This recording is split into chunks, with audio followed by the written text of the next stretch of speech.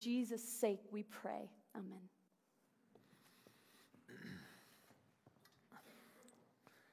Good morning, everybody. So good to be with you. I want to welcome everybody joining us online here today. We're so glad that you've joined us. And maybe for anybody who's brand new with us, just for sake of introduction, my name's Aaron Stern. I'm the lead pastor here, and we're so grateful to worship the living God together. Today is the beginning of Holy Week. Today is Palm Sunday, and this Holy Week starts with Jesus' entry into Jerusalem, and then Good Friday on Friday, and of course 1 week from today, culminating in Easter. Now, Holy Week is part of a larger church calendar. The church calendar doesn't start on January 1st like our calendar does. It actually starts in Advent. Advent is the lead-up time to Christmas, and then culminates in Pentecost, the arrival of the Holy Spirit. And so that's much later, after Easter. The time between Pentecost and the beginning of Advent, again, is called ordinary time. I didn't grow up in a church calendar type church. I wasn't aware of the church calendar, didn't know what it meant. And it's not just to commemorate a few holidays, some important holidays for sure. But there's a couple of reasons. One, it orients around, it doesn't start on January 1st, it starts at Advent leading up to Christmas because it orients around the life of Jesus.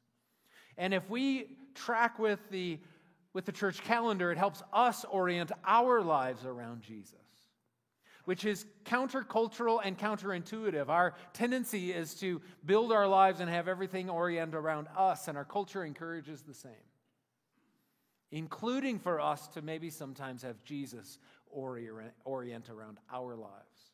But the church calendar helps us to orient ours around His. We don't just commemorate a few holidays throughout the year, though we do that.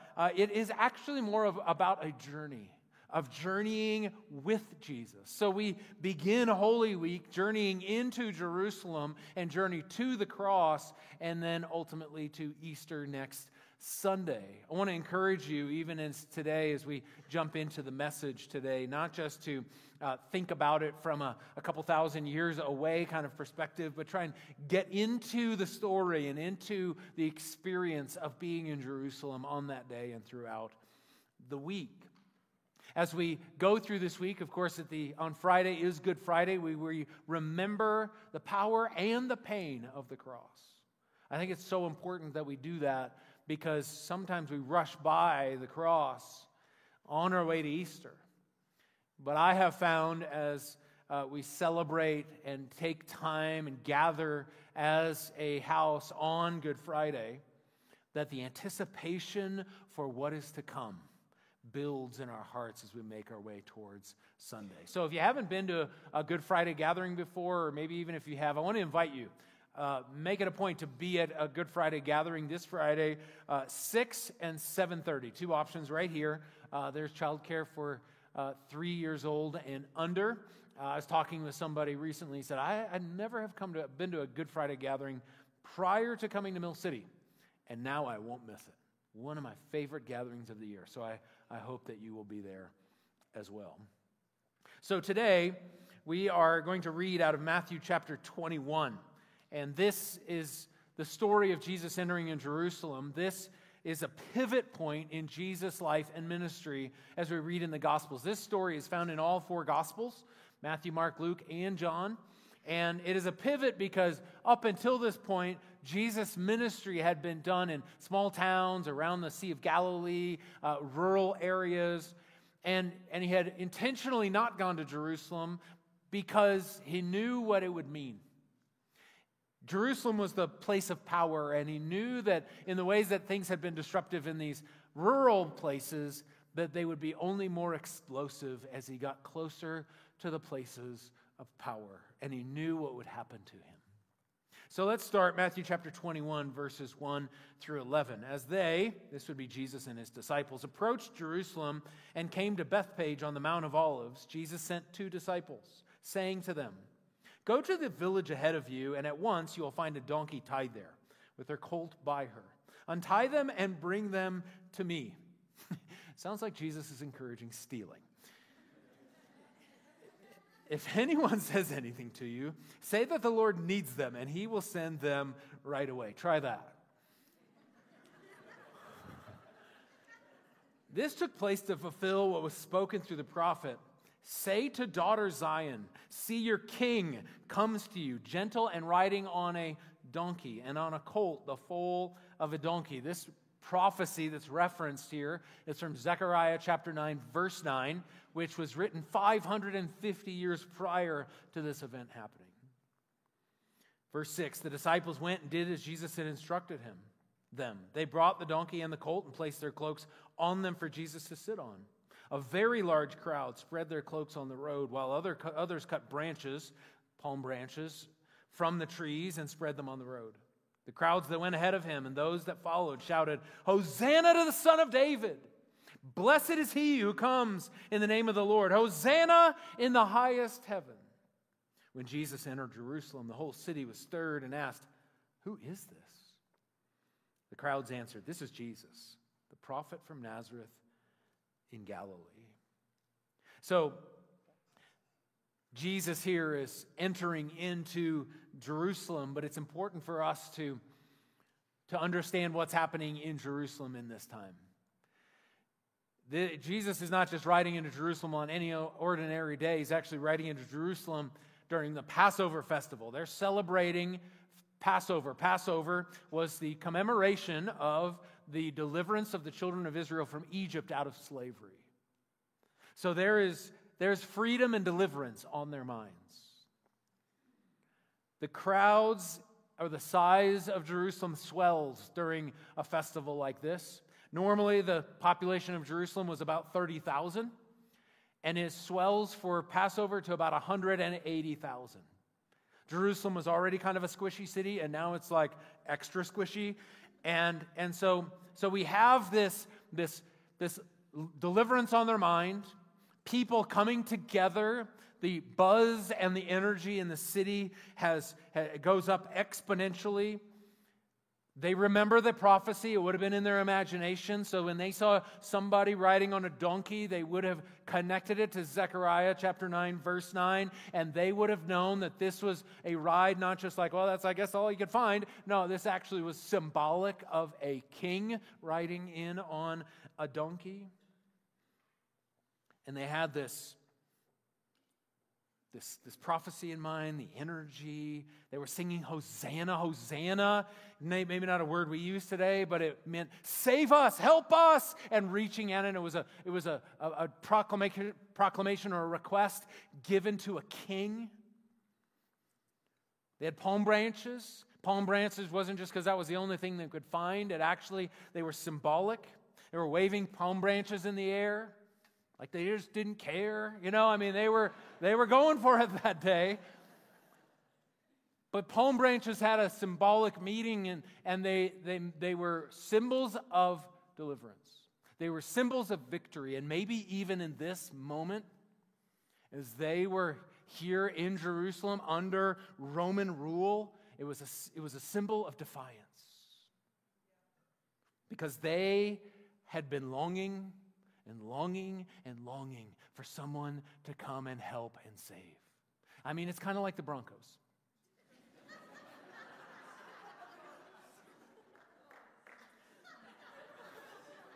Kinda. How long have we been waiting for a quarterback to actually make us? And Russell Wilson shows up on the scene, and we're like, woo-hoo-hoo! And that's only a few years worth of pent-up angst and longing. Imagine that for hundreds and hundreds of years. Deliverance. The city is full of life. Jesus is on the scene. They've seen and heard about these miracles. Palm branches, donkey, other people are there. Wow, this is going to happen. And something really interesting happens. Jesus rides in. Other people join this already large crowd.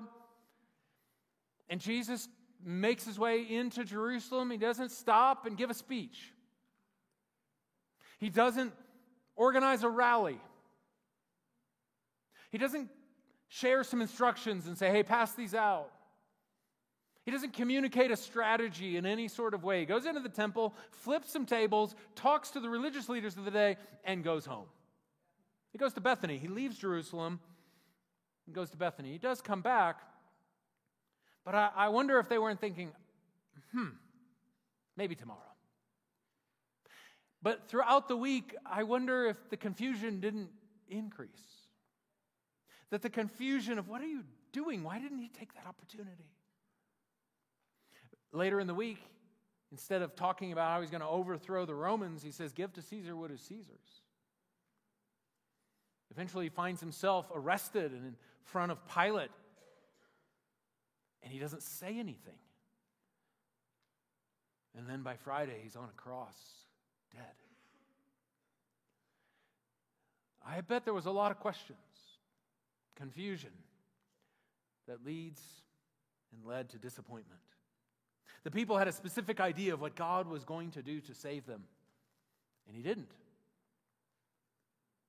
See, Palm Sunday is a good reminder of how fast our hearts can move from crown him to kill him when we don't get our way. You ever feel disappointed in God? For not doing what you thought he would or could? God, why aren't you interjecting yourself into this? Why aren't you interrupting this? Why aren't you fixing this? You could. I know you can. I've seen it. I've read it. Why did we have another miscarriage? I thought this was going to be the one that was going to work out. Why did the relationship just end? Why can't I get into a relationship? God, I've been praying. I've been doing everything that I know to do. I've been stepping out. Why can't I find him, or why can't I find her? Why aren't you bringing him or her into my life? Or the marriage that I am in is not working out. What is going on here? Why would you bring the person that I thought was the person to this place, and now it is what it is, and it's in shambles, and it's not working, and it's painful, and God, where are you? What about this diagnosis? Or this chronic pain? Well, what about my kids? My spouse? Or my parents? Or this relationship? Or my job? I thought this was going to work out. God, if we're honest, I'm disappointed with you. Why did my dad? Why did my mom? Why did my son? Why did my daughter die so early? It's not right. God, you could have done something. Doesn't seem like you know what you're doing.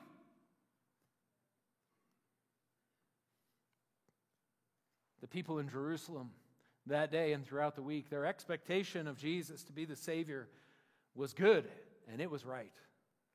He was and is the Savior of the world.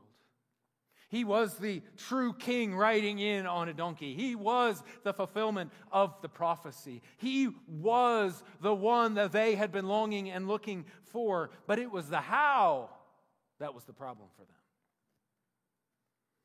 I mean, imagine the buzz of Jerusalem, all the things, the longing. Now's the time, Jesus. I mean, it just makes perfect sense. Look at these crowds. I mean, I remember before we used to think that it was on the mountainside and there was a bunch of people, but look at this. That was 5,000. This is 180,000. Look what the possibilities are today. Wow, you were smart then, but now this is it. And they thought that by the end of the week there would be dead Romans. Instead, Jesus is dead on a cross. I just say it is good to expect things from God. God is good. God is true and right.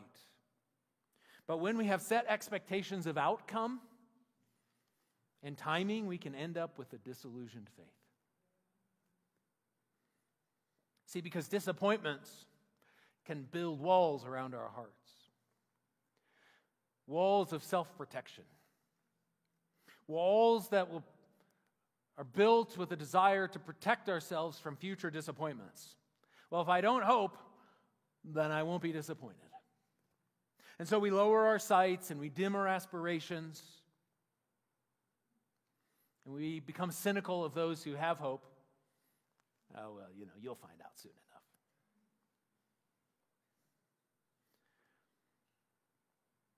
But I don't think that's the way that God designed us to be. I think it's important that we highlight and think about what brings disappointment, because there are some disappointments that can be avoided. Comparison brings disappointment. 150 years prior to Jesus riding into Jerusalem on a donkey, there was a Maccabean revolt where a Jewish leader overthrew those who were ruling over the Jews at that point, and they won. So I wonder if they weren't remembering that. It happened like this last time. It's going to happen like this time. And so you take your story and you compare your story to someone else's. She had a miscarriage, and then she had a baby.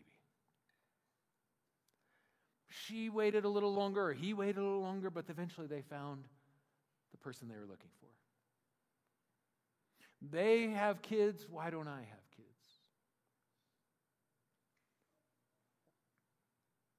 And we find ourselves wondering about, disappointed in, comparing our lives to other people's lives, or comparing our life to our previous life. Well, this is how it was when everything was right, so everything else in my life should look like that. It should look like my childhood, or it should look like this experience, or it should look like this relationship. Or maybe we compare ourselves to the imagination of what we expected our life to look like. I thought by this time I would have kids. I thought by this time I would have a job. I thought by this time I would be married. I thought by this time I would have fewer kids.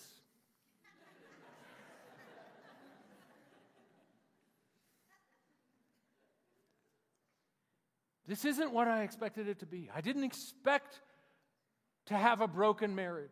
I didn't expect to have kids that don't talk to me anymore. I didn't expect to live in a world where we have so much atrocity and we have genocide and horrible things happening around the world. I didn't expect to be living in a place where there's still racial issues and it's a tough conversation. God, this isn't what I expected. God, what are you doing? And so we compare to others, we compare to our past, or we compare to what we imagined in the future. But the reality is that you and I have limited perspective. We don't always see the greater good. We don't always see the bigger perspective, the bigger picture. Things in the kingdom of God are not often as they seem. We have a tendency to think that big is better. We have a tendency to think that somehow something should look like this to look like success, but Jesus says the kingdom of God is like a mustard seed. See, the limited perspective for this particular day is that Jesus will overthrow the Romans and save the Jews. But God had a much bigger perspective. There's a much bigger story going on. God's perspective was Jesus who overthrew death and sin to save the Jews, the Romans, and all of humanity. That's a bigger perspective. If the people of the day got what they wanted, it would have been so much smaller than what God had in mind. I wonder if we can't just assume that our perspective is limited.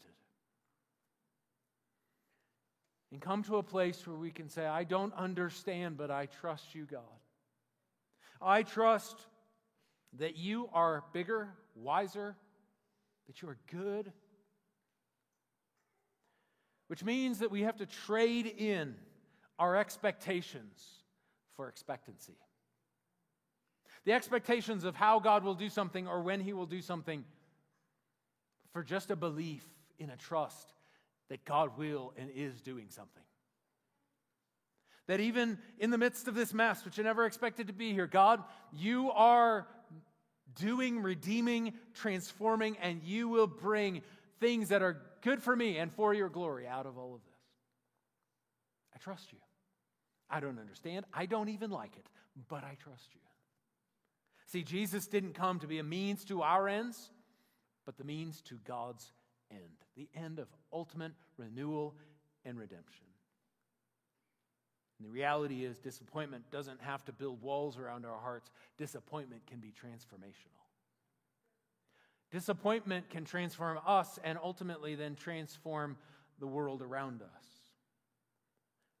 So what will we do when the saving we long for doesn't come how we want it to? In order to know how disappointment can be transformational, we need to learn from Jesus. Jesus had loads and loads of opportunities to let disappointment derail him.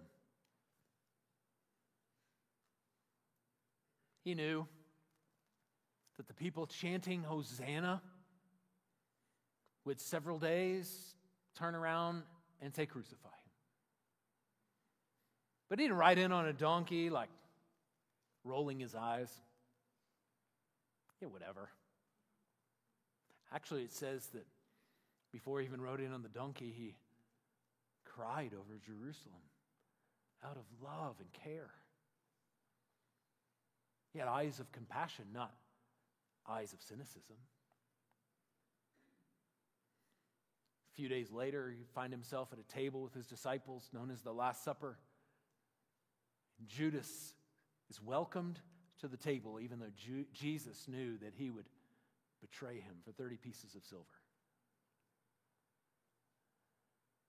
Jesus welcomed Peter to the table, even though he knew that that really soon he was going to deny him, that he even knew him.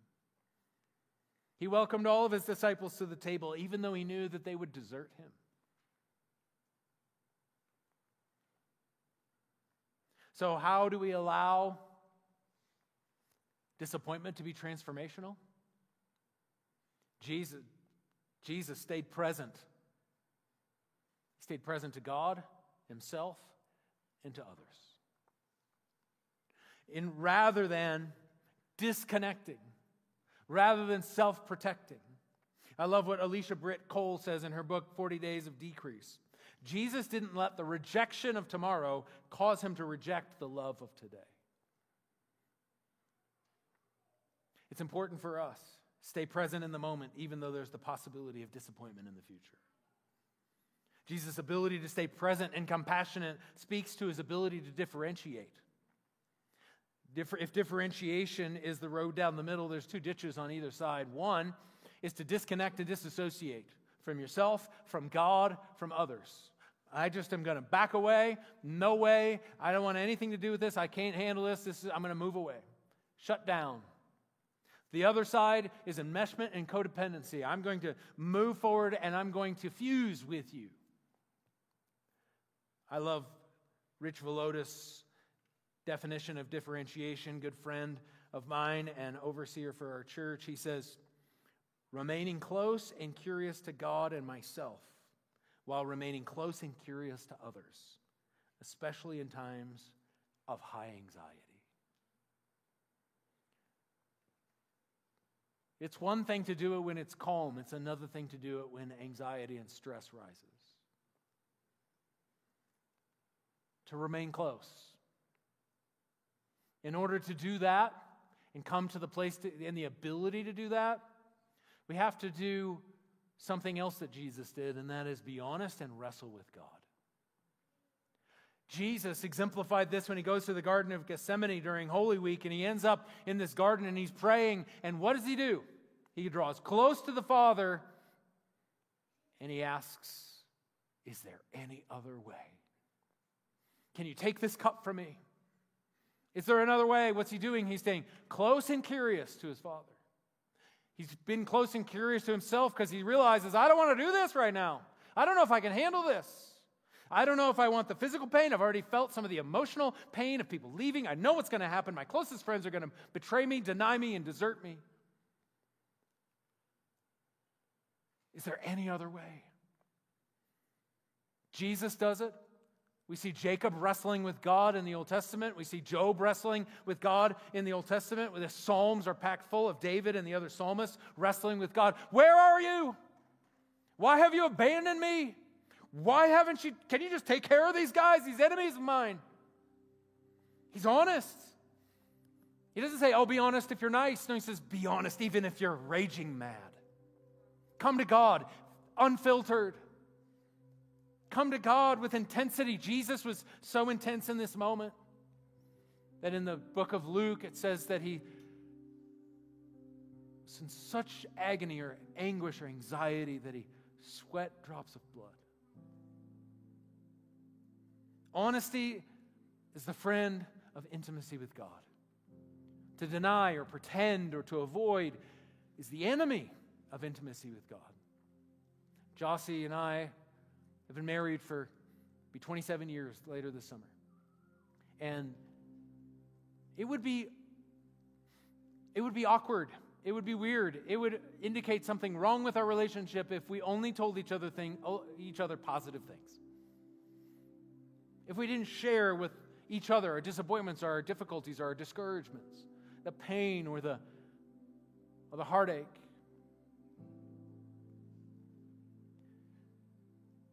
To not share all of our lives with one another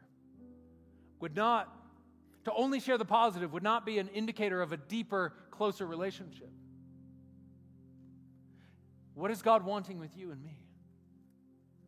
A relationship of closeness, which means bring it all. Bring it completely. Bring it unfiltered. Wrestle. Because if we don't, I'm convinced we won't truly know who He is. And the relationship we desire gets avoided and missed. So, the encouragement, as reflected by Jesus, is to stay. Will you stay? Stay when it gets tough. Stay when it gets hard. Which is especially difficult in a culture of wanderlust. It's like, the newness is worn off. Time for a new car. Time for a new relationship. Time for a new job. Time for a new city. Time for a new church. Time for a new city group. Or if it's not the newness, it's become hard. But I think when it becomes hard, we might be just on the cusp of it becoming better. The cusp of the roots being down, and we don't dig the roots up and transplant it, which means that the roots have to start over, which means fruit gets delayed. What if we stay long enough to see the fruit of staying? What if we take the Benedictine vow of stability that says, I'm here, I'm not leaving? New experiences, new cities, new things, totally fun. But I wonder if we're missing out on something richer. I wonder if we're missing out on something because we don't stay and push through and work through the hard in order to produce depth.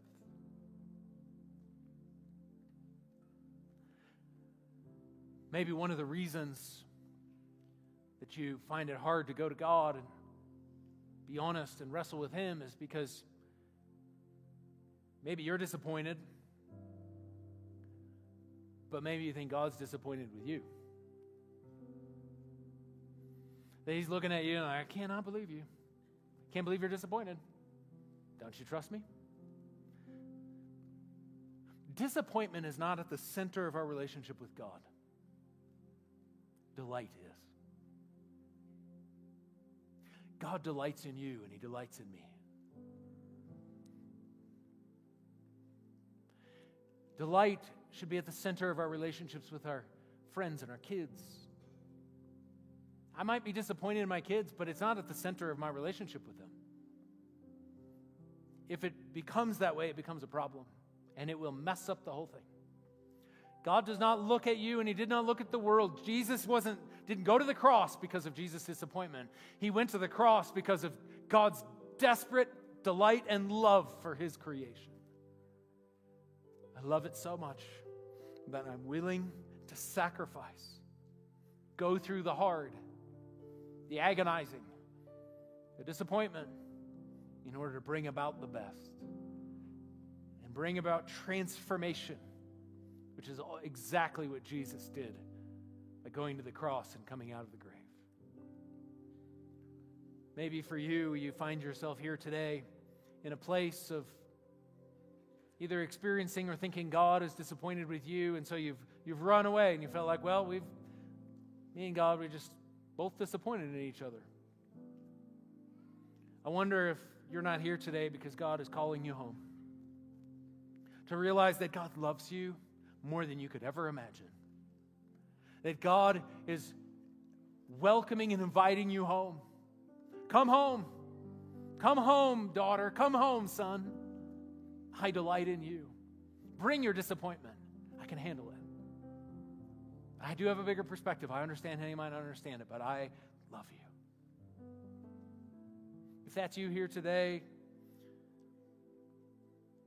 I wonder if the Holy Spirit, you don't feel a tugging on your heart to respond to the invitation of the Holy Spirit here today and to surrender.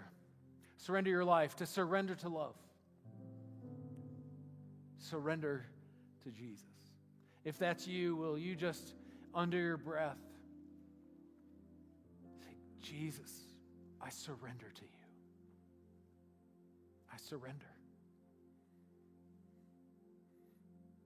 I'm not going to try to be God anymore. Do it my way because you're not doing it the way I want you to. I want to trust you. If that's you and you just said that under your breath, it's not the only thing you need to say to God, but it is an important and amazing first thing to say to God. And God welcomes you home with open arms. Incredible, most important decision you could ever make. For others of you, maybe the invitation from the Holy Spirit today is to repent. Maybe you found yourself angry at God, disappointed, built walls around your heart of self-protection. It's to come and say, you know what, I need to learn and I want to grow in being present. Present to the reality of the brokenness of this world, but and live in it with compassion. But God, I need to be more present to God, to myself, and to others. God, I repent for running, and I repent for maybe trying to fix it. You are the one who redeems all things. Would you take a moment this week? Our weekly practice is to reflect on how maybe you felt disappointed with God. Either you do or you have. Encouraged us to be honest with God. Sometimes we need to be honest with ourselves that we're disappointed. Will you reflect on that and will you bring it to God honestly?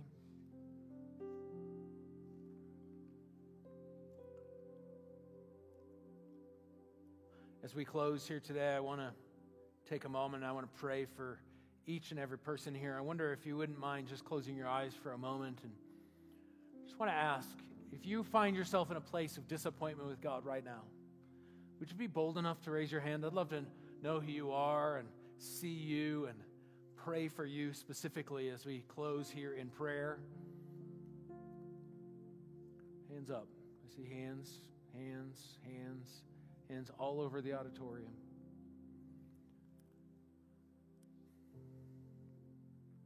Father, we thank you. We thank you that in the mess of our world, you didn't go the way of disappointment and self-protection and distance. But in the opportunity to be disappointed, you leaned in, you loved, sacrificed. God, I pray that we would learn from you. And Holy Spirit of God, I pray for each and every person that raised their hand, or each and every person who didn't raise their hand, but raise their hand in their heart. God, I pray that they would sense the nearness of the Holy Spirit. I pray, Father, that there would be comfort in the pain and the hurt. I pray that there would be an encouragement and a felt permission, an invitation even from the Holy Spirit to bring that disappointment fully and completely to you, to wrestle with you. And I pray that out of that would come transformation and depth in relationship with you. And as we are transformed, may we bring that experience and bring our transformation to the world, that the world might experience transformation in the same way that you, Jesus, went to the cross. And it wasn't just about you. It wasn't just about God feeling it. It was about the world being transformed. So we welcome you, Holy Spirit. God, would you reignite hope in some of my friends in this room today? Reignite hope with anybody watching online today? Where hope has been lost or shattered, would you restore and redeem?